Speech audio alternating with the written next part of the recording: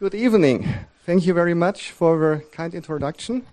Franz Waldenberger, my old colleague from 20 years ago at DIJ. So it's a homecoming for me tonight, and I'm very pleased to be here for this opportunity to talk about Korean firms' HRM, particularly global HRM, at this forum.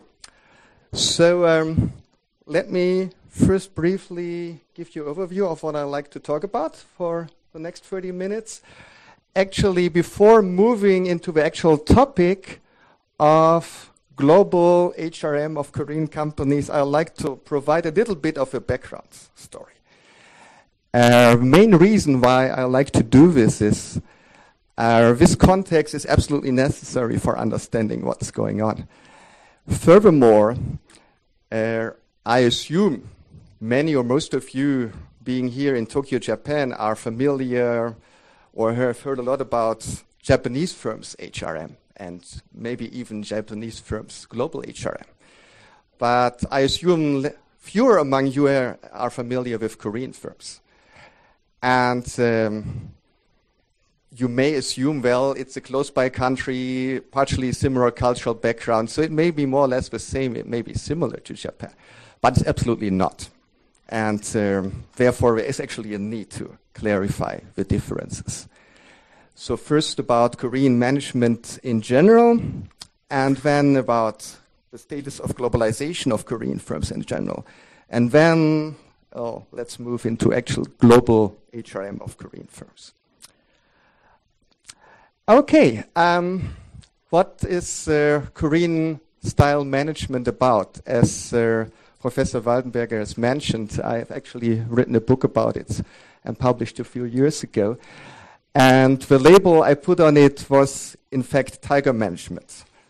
It's not just a gimmick to say, well, tiger is the national animal or emblem of Korea. Well, that's true, but the real reason why I put this label on it is that actually many of the features of Korean style management really allure very well with the image we have of tigers, being very aggressive, flexible, and so on. So let's review this very concisely because I also should talk about the main topic. 3 are management areas where you can see a clear difference between Korean companies and their counterparts in Western countries as well as Japan. Business strategy, leadership, and actually HR. So I'll go through this very quickly, just as a background story. First about strategy. Here, to put it very briefly, Korean companies are very outgoing, generally, very aggressive, so true tigers on all dimensions. Very much into diversification, product diversification, into new industries, sometimes related, sometimes unrelated, always looking at new opportunities. Investing a lot into new technology development, which by itself is also very outgoing and very risky. And then also geographical diversification, which directly links to global business. Very quickly moving into new markets and areas and trying to sell even more products.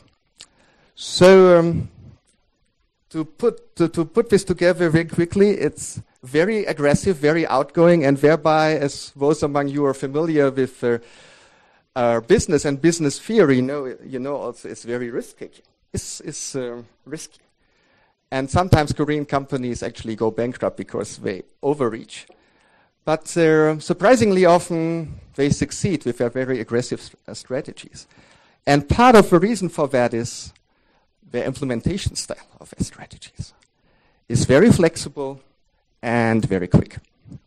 So pali-pali is actually Korean, meaning hurry or quickly, and that says everything. They're always in a hurry and roll things they have decided for once out extremely quickly. Very few others in the world can match them. And then they are very flexible, internally, externally, work with whoever, in whatever way, if it makes sense, let's just do it. Internally reallocating funds, resources, people to new ventures and new plans new projects, everything is possible. So this focus on speed and flexibility often helps with rolling out these very aggressive strategies, particularly in very dynamic business environments. It doesn't always work, but it works actually quite often. So the takeaway here is, for today's topic, Korean companies, very outgoing and always in a big hurry and very flexible. So things can change on the run. It doesn't mean you have decided on a specific way of moving forward and a plan last year that you do it exactly in this way this year. As long as the bottom line is good, anything can change. That's the basic attitude. Second aspect is leadership. Here you have a very clear situation of strong reliance on top-level leadership. Why is that? Pretty much all Korean companies are family-owned. They are basically family business, family companies and family business groups, or chaebol. And that really means these owner-managers have overwhelming power. They own the company and they run the companies themselves. And often they are quite charismatic. Somehow in the Korean system, charismatic people often make it to the top. They instill corporate values, which are directly linked to their personal values on the organization. They set very specific and demanding goals, which are really implemented at all levels of organizations, starting at larger business units, but then going down to departments, teams, and individuals, really meaning you and you and you need to make 30 or 50% more next year to satisfy the company, and like this. And always keeping up the tension, sometimes even creating a crisis from inside the company, not from outside. By basically going all out, it links to the strategy again, burning the bridge behind you, saying, okay, now we need to make the impossible thing possible or we are bankrupt, so please do it. Something like this. Anyway, very strong reliance on top leadership. It's very different from Western companies and actually also from many Japanese companies. Very top-heavy and is also embedded in the Korean culture. So that's the takeaway, this strong reliance on top-level leadership and the strong centralization of Korean companies also as an implication of its takeaway from this aspect. And now we are moving to HR already, so coming closer to the actual topic tonight. Here you see some partial similarities with Japan, partial. Korean companies, if they can, also very picky about selecting people and not looking only at educational background, but also at personality and so on, and fit with company culture. And then there is this emphasis on training. So you also know that from Japan. But my overall view is it's even stronger in Korea. They have very huge corporate training centers. They send not just new employees, but also managers at all levels. Mid-level managers, even senior executives, they always get training. And how about incentives, incentive structure? Traditionally doing it more or less Japanese way. So Japan was the role model in post-war Korea, 1960s, 70s, up to the 80s. Seniority-based compensation and promotion, you know these things from Japan. But it has changed. From the 90s and even more so after the 1997 financial crisis. It's effectively now a hybrid of Japanese-style seniority-based HR and more Western-style performance-based HR. So still you won't see 25-year-old high flyers at the board of large companies, but if you do well, you get a big bonus, you get a fast promotion and things like that. And if you don't do well, you will also you will also get a feedback very quickly. So it's actually putting a lot of pressure on people, frankly speaking, Korean style HR, very strong incentivization. And you need to undergo a lot of training. A little bit of background for that. Why are Koreans working for these companies willing to undergo all this, to go under all this pressure? It's worthwhile to remember Korea was quite a poor country until a couple of generations ago. So Korea is actually full of hungry people. No more literally hungry, but very ambitious people. They want to not just fulfill their country's dream, but also their Korean dream, their personal dream, like moving up the social ladder, making money, things like that, acquiring a fortune, becoming famous, whatever it is. So people individually also very hungry. So they want to actually work in ambitious companies, ambitious people in ambitious companies. And then all this training goes down very well in Korea. Why? Because of this Confucian tradition. So people actually like to be trained to learn new things and so on. So this is also part of a background story. So this is a takeaway in HR terms. It's a hybrid now of Japanese-style HR and Western-style HR, which often creates conflicts in the Korean companies, frankly. Anyway, they try to do a little bit of both. Okay, now also very brief update or overview of global business status of Korean companies. And I also, for your reference, put the data for Japan here in direct comparison on the slides. First, exports, just selling products abroad. In absolute numbers, it's not surprising Japan is exporting more than Korea because it's a much bigger country. But amazingly, Korean exports are, absolutely speaking, now almost the same as Japan. $700 billion recently, against 800 for Japan, which is quite surprising. And if you look at exports over GDP, you actually see Korean export intensity is more than 50%. They are, so to speak, an export powerhouse. Versus Japan, because partially, of course, because the country is bigger, there's a country size effect, larger domestic market. But anyway, it's just 16%. So you see, Korea exports a lot, and relatively speaking, much more than Japan. But then what about actually investing in other countries? Foreign direct investment. Not just shipping products and services, selling products and services in other countries, but actually localizing in other countries. This is where the FDI comes out, setting up subsidiaries, factories, R&D labs, logistics centers, and so on. Here you see in absolute numbers, Japan overwhelmingly more FDI stock. This is accumulated FDI than Korea. However, amazingly, Korea FDI stock increased from here almost invisible, just what is it, $2 billion, 1990 to $260 billion. It's something like 100 times increase over 25 years. So coming pretty much from nowhere, having no local footprint in other countries in global business, now catching up. And if you again control this for GDP size, you see also, well, 25 years ago, Japan already had a sizable FDI stock, also compared with size of economy Korea didn't have.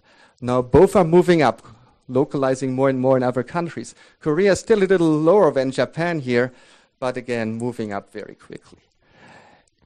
So, to sum this up, Korean global business is very strongly driven by exports, more so than Japan, relatively speaking.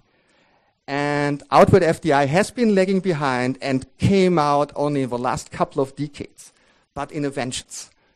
You already know that from the previous part, Korean style, very quickly out from nowhere, moving in a big hurry. What you cannot see from the statistics, two more points, however, important to notice. Most of this FDI until now has been driven by large business groups, chaebols, and large companies. Not so much SMEs, which are still mostly exporting in Korea. Secondly, most of this FDI is clearly about greenfield projects. They set up their own business from zero in other countries. United States, Europe, a lot in China recently, other Asian countries, and so on. Very few M&As. They want to build their own networks from the scratch. So you see already some pieces of a puzzle coming together, moving up very quickly from nowhere, moving out, and very young, however, very young history of localization in other countries, and driven by chaebols and trying to build it their own way. Okay, so far for the background part. Now actually to moving to the global HR of Korean firms. Now you already know a little bit about their general business model and management style and their globalization status. Again, Korean companies actually started really going abroad, localizing abroad rather recently. Very few, first chaebol starting in the 80s, 90s. It's not so long ago. The stage one simply, and now you understand already the background, always in a hurry, just rolling it out, what they know. What did they know? Korean style, nothing else, of course. Many of the managers were also not very knowledgeable about other countries. Just go out and do what we know, what they knew, Korean style. So very hierarchical rank system, Korean style. And then try to do the hybrid of seniority and performance-based. Then, because it's top-heavy, headquarters wants to control everything. All are executive positions in overseas subsidiaries, all done by Korean expats, people sent from Korea. So in a nutshell, very ethnocentric global RJM. So headquarters controls everything, and everything they try to do headquarters style wherever it was, somewhere else in the world. What was the outcome? Actually, you need to see this in perspective. Coming from nowhere, rolling out very quickly, and in that sense it worked. Because, again, they didn't have experience, and they tried to establish their business very quickly in other countries. It enabled them to do this, because there was a close coordination between headquarters and local country managers who are also Korean. So in that sense, it worked in a sense of actually building, having a footprint in other countries and building up subsidiaries, getting some business on the ground, get it going. However, there were, of course, strong negative side effects. Obviously, the Korean-style HR putting so much pressure on people and asking them to take all this training and so on, and then listen to the boss only, maybe that's most important, and not doing things by yourself, that doesn't go well with many other cultures, particularly Western cultures. So there was a strong mismatch with local expectations and needs of local employees. And as a result of that, in the medium-long term, it was very hard for the Korean companies to get hold of very capable and motivated local staff and motivate them and also to keep them once they have them. So they understood that, the companies. It was not that they didn't understand it. They didn't roll this out, the Korean style, because they thought it's the best in the world. It was simply because that was the only thing they knew, and they were in a hurry, in a big hurry, as usual. So they, also very Korean style, I already mentioned to you, they were flexible, saying, okay, this Korean style doesn't go down well with people in the US, in Europe, and also other parts of the world. Okay, let's be pragmatic. Let's go a little bit local. So in Western countries, we make the thing a little bit less hierarchical. Employment can be more flexible, for example. Depending on the country, all kinds of things can be localized. Though I have to say the strong training orientation, this is kind of core Korean idea that didn't go away, so they kept it in many subsidiaries. Executive staffing, however, still dominated by Koreans. They didn't stop sending Koreans as managing directors and country managers to other countries. Still, the show run by Koreans in the US, Europe, and China, and so on. But now more flexible. I would say practically the degree of local adaptation was strongly determined by individual Korean executives, country managers. Some among them very strong on it, saying, well, we need to change things here, otherwise this is not working, so let's change more or less everything. others more reluctant. They wanted to stay more Korean. So it was not necessarily totally systematic, but many of these Korean country managers changed things quite a bit. So they ended up with a little bit of hybrid of ethnocentric and polycentric HR. Ethnocentric because still Koreans running the show, but then polycentric also trying to localize the HR system to get a better response from local employees. What were the outcomes? I would say still, again, mostly it worked reasonably well. Local staff, local managers, clearly much more motivated now in Korean overseas firms than they used to be at the initial stage, when everything was too Korean. So people are more motivated. Also, if you're more localized, generally, also with other stakeholders, it's easier to have a higher responsiveness, to rely more on local managers. But again, there was a negative side effect. Why? Because in Korea itself, things didn't change that much. They changed a little bit over the last 20 years, but not that much in many companies. So often a big gap between what was happening or what is happening in overseas subsidiaries and what's happening in Korea in the HR system. And also, I wouldn't say by intention, but as a result, there's actually still a glass ceiling for managers, non-Korean managers working in the local subsidiaries somewhere else. Why? Because there is a detachment between what's going on in other countries and what's going on in Korea. And moving around people from other countries to Korea, well, it happens, but it's a very rare case. So local managers understand maybe it's very hard ever to get to headquarters, to make a global career, actually in this sometimes very global company. So people are more motivated than in the past. They're given also more competence than in the past, relatively speaking. They are, relatively speaking, probably happier on average, but still there is some limitation. Most capable and ambitious and high-flying people, maybe they don't want to work for these companies in the long run because they think, I cannot never make it to the top. It's too much of a Korean company. So, this is the current status on average, I have to say. Can talk more about it if there are questions later on. Of course, not all Korean companies are the same, but typical situation. Actually, a rapid transition you can see, and also some flexible adjustment, but still you have these two problems. Lack of integration between other countries and headquarters or home country, and then developing talent really for the most senior positions, local talent, non-Korean talent. This is still hard to do. They don't really have a truly global HR.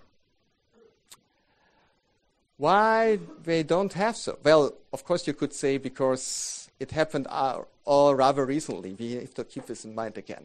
Most of these things were rolled out over the last 10, 20 years only for the Korean companies. It's a young history. But I wouldn't say it's just this, so to speak, legacy effect or the recency effect.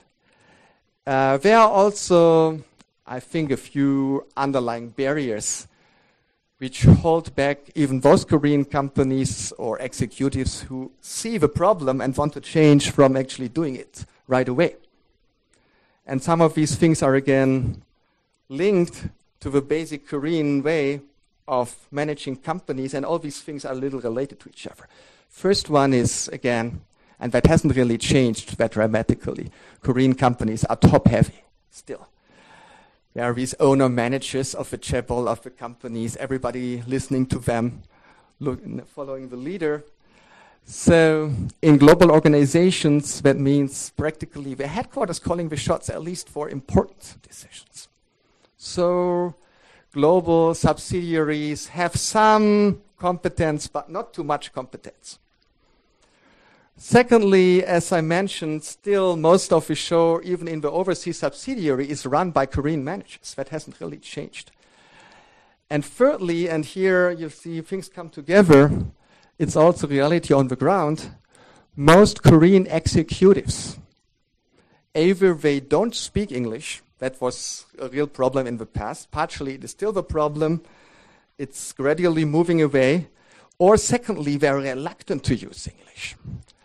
Of course, not with a customer or actual foreigners, outside stakeholders. Yes, they pull out their English, and many among them command actually very good English. It's different from Japan, I would say. Many of them have global education and so on. But in internal communication in their company, board meetings, management meetings, and so on, then also many or most people sitting at the table are Korean. They don't want to use English. That's the reality on the ground. Again, it's also often a generation problem. Korea is a big gap between old people, middle-aged people, and young people regarding everything. So these three things, all a little related to each other, hold them a little back to go to the next level. However, my view is it's not the end of the story. There are very Korean-style things going on all the time and sometimes coming out quickly in specific companies. First part of the story, in large companies, the representative chaebol, Samsung, Hyundai, LG, and so on, you see actually a clear tendency over the last 5 to 10 years. They want to do more with non-Korean subsidiary managers. They invest more in global talent, non-Korean talent. And therefore also hint them, well, you can really make a career in this company and at some time move to headquarters. It still is possible. Or overseas operations are so large, actually it satisfies them. I once talked to, Indian chief engineer of leading chaebol, Indian subsidiary, and I just asked him, how many people report to you? He told me 5,000. So we are not talking about small offices out there. Anyway, so they try to do more here. They also hire, sometimes quite aggressively, foreign talent, both young talent and executives, senior executives, now for headquarters, for Korea. Why? Because they want to globalize what's happening in Korea, and therefore we need more foreigners. Actually push the Koreans who do speak English, but they don't want to speak English. So we need foreigners who don't speak Korean to globalize our communication and our corporate culture. And some, though not all of the large chaebols, quite aggressive on this recently. And then thirdly, also again, some, though not all, of the next generation leaders, actually totally different people. Very globalized, very confident of global communication. They don't have a problem doing everything in English and so on. So they also bring a new leadership style. It's not everywhere the same, but in some chaebol you see a big change here. It just takes some time to feed through the organization. And then there is the second part. The companies that are not in the news most of the time, but there are lots of them in Korea. Venture firms, new venture firms, technology firms, even startup firms. Many of them are born globals. They go global more or less from day one. They start a business. Why is that? Because they have young leaders, founders, who have been US educated or Western educated, know the world is their market, and they have a strong background in education and a very strong global background, and they try to build a global company more or less from day one. Yeah, and for some of these companies I've seen this. Though their headquarters are still in Korea, they try to build very global systems from day one. It's just they haven't the scale yet of Samsung and LG and so on. But they are coming, and some of these companies are, again, Korean style, growing very quickly and moving into global markets, particularly in IT industries. So, what is my wrap-up for today's talk? For perspectives, I actually see rapid modernization efforts in some large firms, again, not in all among them. It's not uniform. I think I can say that the largest chaebol, Samsung, but is by sales, is the number one IT company in the world. So it's not exactly a small company. It commands also some lead in Korea. They are particularly aggressive on it. And probably some others, if they see Samsung does it and it works, will also follow. And then there is this new generation of firms also feeding in. So these things, they won't go away overnight, but both structurally, because new and global firms moving up, and also by leadership in the older firms trying to change from within. I think there is real change on the way. You need to be realistic, though again Koreans try to do things very quickly, but these are of course structural issues. You cannot change everything how your company works overnight. But I would say there is at least a possibility that many of these companies really set up global HR systems, really meaning it doesn't matter whether you are Korean or Chinese or Japanese or European or American. It's really a global firm to come to that point, I guess, in 10 to 20 years. There's at least a possibility. It's up to the firms and the managers themselves, of course. Okay, I'll stop here. Thank you very much for listening, and I'd like to pass on to the second speaker. Good evening, ladies and gentlemen. My name is Yamanishi from Nomura Group. And firstly, thank you. I'm very pleased to be invited here. And I'm very pleased to have some interaction with you tonight regarding the challenge of globalization for Japanese HR management. And before I kick off my presentation, let me briefly introduce myself so that you can have some ideas where my thought comes from. So I have been working for Nomura Group for many years. I used to say explicitly, but nowadays I just refrain to refer to the numbers of years. I just say many years. And up to 2001, I was in charge of Japanese equity sales. So I was in Zurich, Switzerland for 6 years, and I was in London 4 years, and Hong Kong, Singapore for 3 years. And my prime responsibility was to sell Japanese equities, Japanese companies, to overseas fund managers, overseas investors. So as you could imagine, I made the best effort to make a recommendation of Japanese companies and try to persuade them to invest more into Japan. And naturally, as you can imagine, I had many objections and disagreement. So I had a lot of debate with them. And through these discussions, I felt some of the criticisms of these fund managers are quite fair. And I tended to agree with some of their opinions. So it was a very good learning experience for me. And after 2002, I came back to Tokyo, and I took up a responsibility of HR. My prime responsibility was strategy planning part of Nomura Tokyo HR functions. So I did some changes to HR scheme of Nomura. And during my assignment of HR for 13 years, Nomura acquired the major part of Lehman Brothers. Lehman Brothers was one of a major investment bank. And as you could imagine, American investment bank have very strong culture. Their culture, I believe, could be different even from ordinary U.S. companies. And it was certainly different from the culture of ordinary Japanese firm.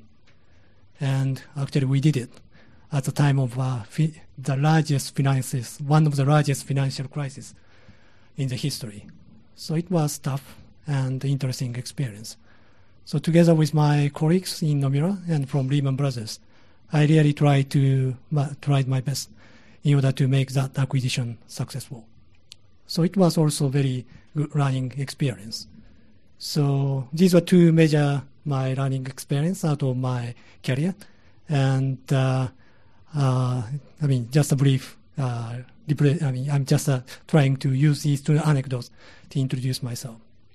And today's my job is to speak about the challenge of globalization for Japanese HR management. And hopefully I try to make some proposal to solve these problems. And when I say the challenge of Japanese HR management for globalization, let me define what is the challenge for them. Maybe I put one phrase here, and I pause just for a few seconds. Please kindly consider what is the challenge for them. And let's compare the note in a few seconds.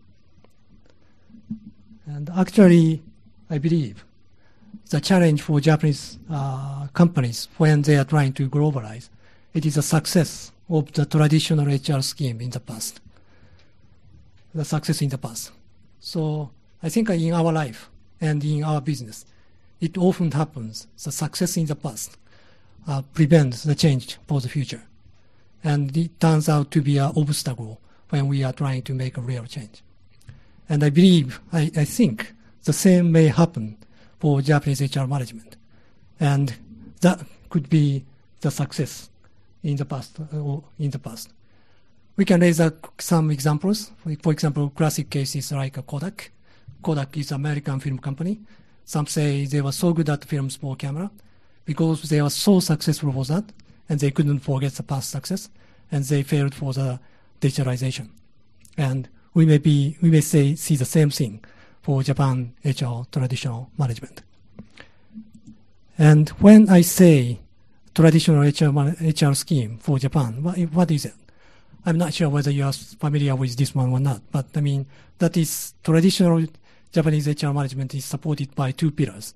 One, long-term employment scheme, and two, ability-based grade system. And as for long-term employment contract, maybe I shall say two important features.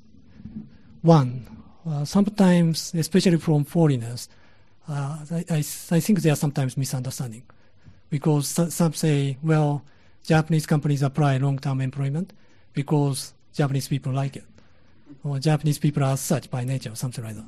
But it is not actually true. It is enforced by law. So it is have a legal background for that.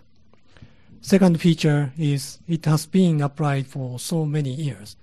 So employees, regular employees of large Japanese companies are so used with this scheme. So it is deeply embedded into Japanese corporate culture in these days. These are two features of that one. Maybe ability-based grade system, you may not be so familiar with. I mean, in Japanese we call it shoku no shikaku seido. And that's ability-based grade system. So one, your salaries and corporate title is decided by ability. By ability, not by performance. Ability and performance are quite different. Ability is the potential deliverables. I mean, for performance is tangible deliverables. Ability means you can do something, and performance means you have done something already. So there's a big difference. And second feature is, in this theory, ability of employees improve year by year. So, I mean, if an employee is working for company A for a long time, the employee learns a lot about the company, and the employee knows what he has to do or she has to do, and also he or she get to know the industry's surrounding environment or something. So with the years of services, ability increase. And as I mentioned, titles, salary decided by ability. Naturally, their salaries, titles increase year by year. That's quite unique, but that is what the founder and supporters of this Shoku no Shikaku Seido tells us about this scheme. So this is what I define as a traditional HR scheme. And what is the problem? Sorry. Why this has been successful? I mean, this has been certainly successful in 1960s, 70s, 80s, probably 1990s. Why it was being successful?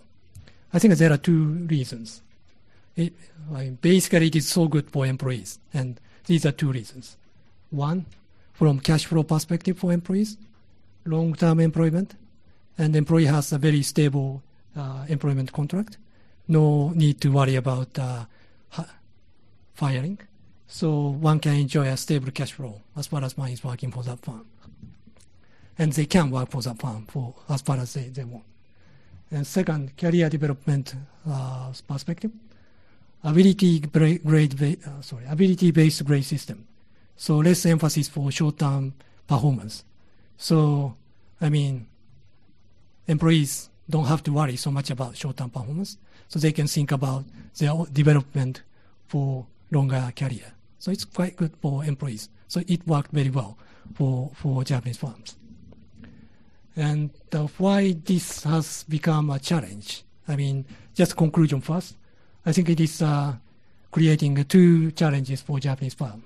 One, with this scheme, it tends to vitality of employees' organization is lost. Two, it is so unique, so it is difficult to build one team culture across the global organization. So these are creating a kind of obstacle for Japanese company when they pursue globalization. And if I may further explain about these obstacles for Japanese companies, kind of a flip side of the success. This scheme does not encourage employees to take risks and actions of change because employee can enjoy stable cash flow for many years. 2, employees are promoted based on ability, not on performance. As employees, regular employees, why bother to take a big risk to achieve a short-term performance? So that is one flip side. Second flip side is this scheme is quite unique. I just put Japan flag, left-hand side, and right-hand side, maybe American, Anglo-American, or Anglo-Saxon countries. United States, Britain, and I just put the one flag from Asia, Singapore.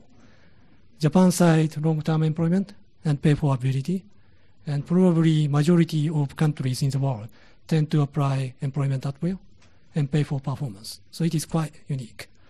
And that is creating some problem in this manner, probably. And because Japan's HR scheme is so unique, so when they are pushing for globalization, they tend to apply this scheme. This is what I call Japan-centric model. Japan is in the middle, and its headquarters. And Europe, US, Asia subsidiary, these are like subsidiaries, just surrounding the sun. So, and probably they have Japanese employees, executives only in Japan headquarters. So this is a kind of Japan-centric model which they apply. Probably it is natural for CEO executives because the scheme is so unique in Japan. So it is natural for them to apply Japan HR scheme and apply different type of HR scheme for the rest of the world. And as you could imagine, for any executives sitting in any country, it is easier to build a house of a headquarters where they live. So this could be the reason. So in this model, what is applied is Japan headquarters and others, Japan and the rest of the world, Japan and others. So this is a Japan-centric HR model. And I think with this model, we have 3 disadvantages or 3 problems for Japanese companies. 1, information gathering. The role of headquarters is to make executive decision for global business. And in order to make good decisions, they have to get the right information from the world. That means they have to know the information on the ground of Europe, Asia, and United States. But having Japanese executives, Japanese CEO only in Japan headquarters won't help them to get the best available information from the floor of these countries. And 2, decision makings. In order to run global business, they have to take risks and accept the changes. And please recall what I said about the Japan traditional HR scheme. They tend to take a risk-averse type of attitude. And if one is brought up in that kind of environment, they may not be the best decision makers for that kind of global business. Third point is global teamwork.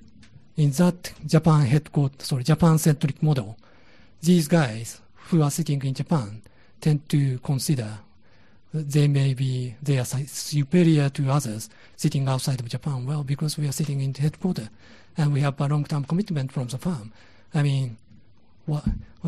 We are probably better than you or something like that. And having probably small talent pool who can speak English very well, that won't help the good communication between headquarters and subsidiaries. So these are the problems following the Japan-centric model. And here, the problems. And accepting the problem, if we want to solve these problems, maybe let's speak about the goal first. Let's speak about the conclusion first. What do we need in order to make our global business successful? Probably we need this kind of stuff. 1, a group of energetic employees focusing on client service and organizational effective across the board, across national boundaries. 2, HR platform which enables above globally. Probably these are the things which we need, regardless of the nationality of the companies. And in case we want to have this kind of scheme, probably this HR model which we need is what I call a global HR model. Now, Japan is detached from headquarters, and it is not sitting anymore in the middle. Japan is regarded as one of the regions, and its headquarters is just sitting in the middle. It is free from the concept of Japan or nationalities. And again, the role of headquarters is decision makings. And in order to have the best headquarters, we need to have the best talent to make decision making at the headquarters. So we don't need to select the best talent of decision makers from only one nationalities. So in this model, the person sitting in the middle, I mean, we don't care about the nationalities, and we don't select people only from one location. In this case, from Japan. So this would be much better approach in order to run our business globally. So in order to apply this model, probably for Japanese management, they may need a kind of Copernican revolution of the strategy for the future. So that is about global HR model. And I just spoke about HR model, but let me speak about culture as well. And for global organization, what kind of culture we need there? I think we need what I say global roundtable. I mean, please see upper diagram. 8 persons are sitting. All colors are different. That means they have all different nationalities and genders. And the black person is providing opinion, X, on the table. It's on the round table. It's on the round table. So the people surrounding this table are all fair. I mean, no hierarchies. So they are supposed to make a discussion about opinion X. They are supposed to draw a decision out of discussion regarding opinion A. And I always use a word of round table as a symbol of fair discussion and leadership with authoritative power. And I forgot the other one, probably openness or something like that. But anyway, I like the concept of a global roundtable. Probably the lower diagram, this is a different model. You see a triangle. I mean, I just wrote it down quite exaggerated manner to represent a Japan-centric model. The guy sitting on the top are Japanese male only, pink ones. And then they make an instruction to these who are sitting towards the end of the hierarchy. Probably anyone who are working for true global organization won't work this type of organization. Probably exceptions are these guys in the pink who are sitting already at the top of the organization. So we shouldn't apply this model. And okay, then what should be changed here? I mean, in order to break Japan-centric model and in order to change to global model, what should be changed? Again, I put the one phrase here. Maybe I pause here again a few seconds. Please kindly consider in your part as well. Let's compare the note a few seconds later. Actually, I think Japan headquarters should be changed. So when we are speaking about global HR matters, I mean, sometimes I find some executives are speaking about how we can change overseas operations. But when I hear it, I feel they regard Japan headquarters is immune to any changes for the future. But I don't agree with this school. I think what should be changed is Japan headquarters in my view. And next one. And if I speak about Japan headquarters, what lies at the center of HR issues there? I mean, in Japan headquarters, it should be changed. What should be changed more concretely? I believe the thing which should be changed is the long-term employment itself. I put that means the long-term employment, a kind of Japanese long-term employment. I mean, where employees join with BA degree after graduate and work till 60 or 65, and kind of lifetime employment. So that should be changed there. So I feel this is the most important obstacle for globalization. And what do I propose in order to achieve this one? My proposal is to take somewhere in the middle way between long-term employment and employment at will. And that's what I call employment at risk.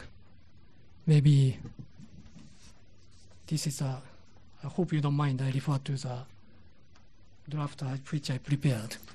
Maybe I used to make it in Japanese so often, but in English from time to time. So you find a Japanese gentleman speaking about global HR in very Japanese presentation style. But anyway, I hope you don't find too boring. But anyway, my suggestion is to take employment at risk, which is a middle way between long-term employment and employment at will.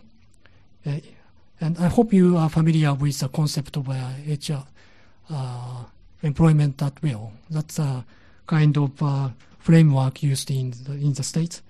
And it is easy to break labor contracts by employee as well as employer. It's a common practice, legal practice in the States.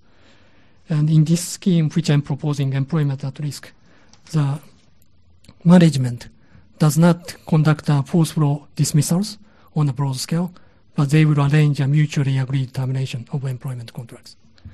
That means the management will frankly speak to employees and ask them to resign if their performance do not match the minimum requirement. Employees won't be forced to resign, but they will leave when they come to mutual agreement to terminate the contracts. That means, unlike under ordinary Japanese corporate culture, management and employees are not shy to speak about the possible termination of regular employment contract. And this may simply sound harsh and not good for employees, but actually it would not be the case because I'm proposing to change the compensation scheme as well. What I'm proposing is to change cash flow. I mean, I came from financial industry, so it kicks in here. But in financial theory, higher risk need to be rewarded by with a higher expected return. It probably appears in the first chapter of any investment textbook. I mean, now in this case, employees are taking higher risk because their employment contract is at risk. So naturally, they should be rewarded with a higher compensation. So in case introduce employment at will, the division of compensation should be arranged together. So otherwise, it's not fair to employees. And I'm not going to speak about the details of cash flow calculation or methodologies, but just to illustrate what kind of thing you need to consider in order to bring this one. This one, vertical axis shows annual compensation of an employee. And horizontal axis shows the years of service. Years of service get longer as you go right-hand side. Your compensation get higher as you go upward. So if you see lower rectangle, that's a traditional long-term employment. So their employment contract is long, and annual compensation is lower. And if you multiply annual compensation and years of service, you can acquire total compensation for an employee. But now employee is taking a risk, so years of service should be shorter. So accordingly, employment annual compensation should be higher. If you compare these two areas, you can make a kind of you can find a many way to draw the right conclusion from this one. You can work on your own calculation by using this. Probably you can refer to the level of compensation of the competitors as well.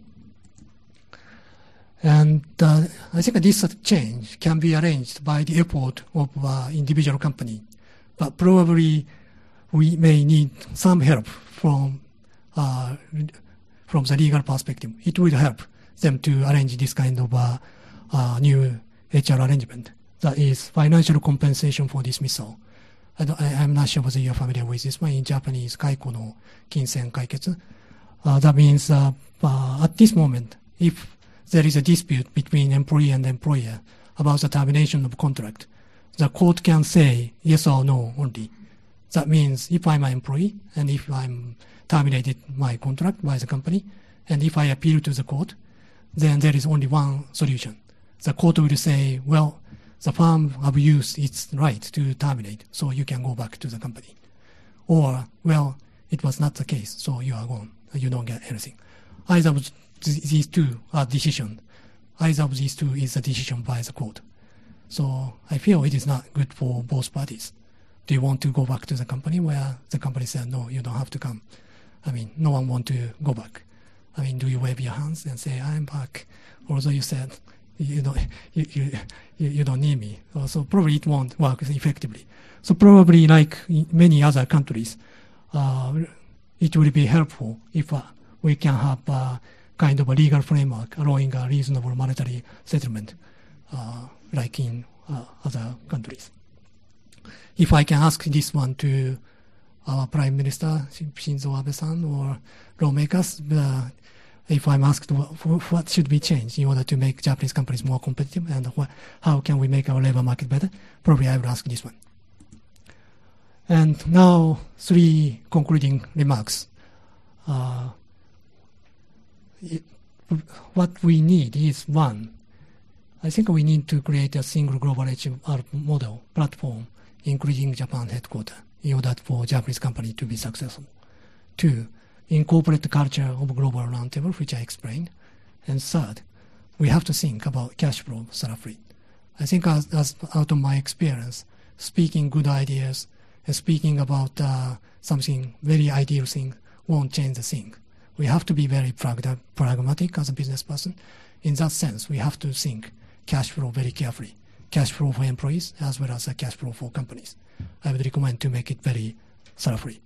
So these are my presentation. And as for today, I feel I just spoke about global HR just from one perspective or a couple of perspectives. And I know HR job is very complicated. And we have to deal with complications of organization and human beings. And globalization would not make it easier. I mean, as the firm globalize, complexity just simply increase. So we have to think very comprehensively. So I'm making a kind of a self-advertisement, but if you felt something interesting out of my presentation, please kindly pick up my book, which I wrote some time ago. I mean, I just wrote 3 copies. I thought I have more, but I only had 3, but it's free. So please kindly pick it up, but please kindly do not fight to get one. So that's all from my side. Thank you. Thank you.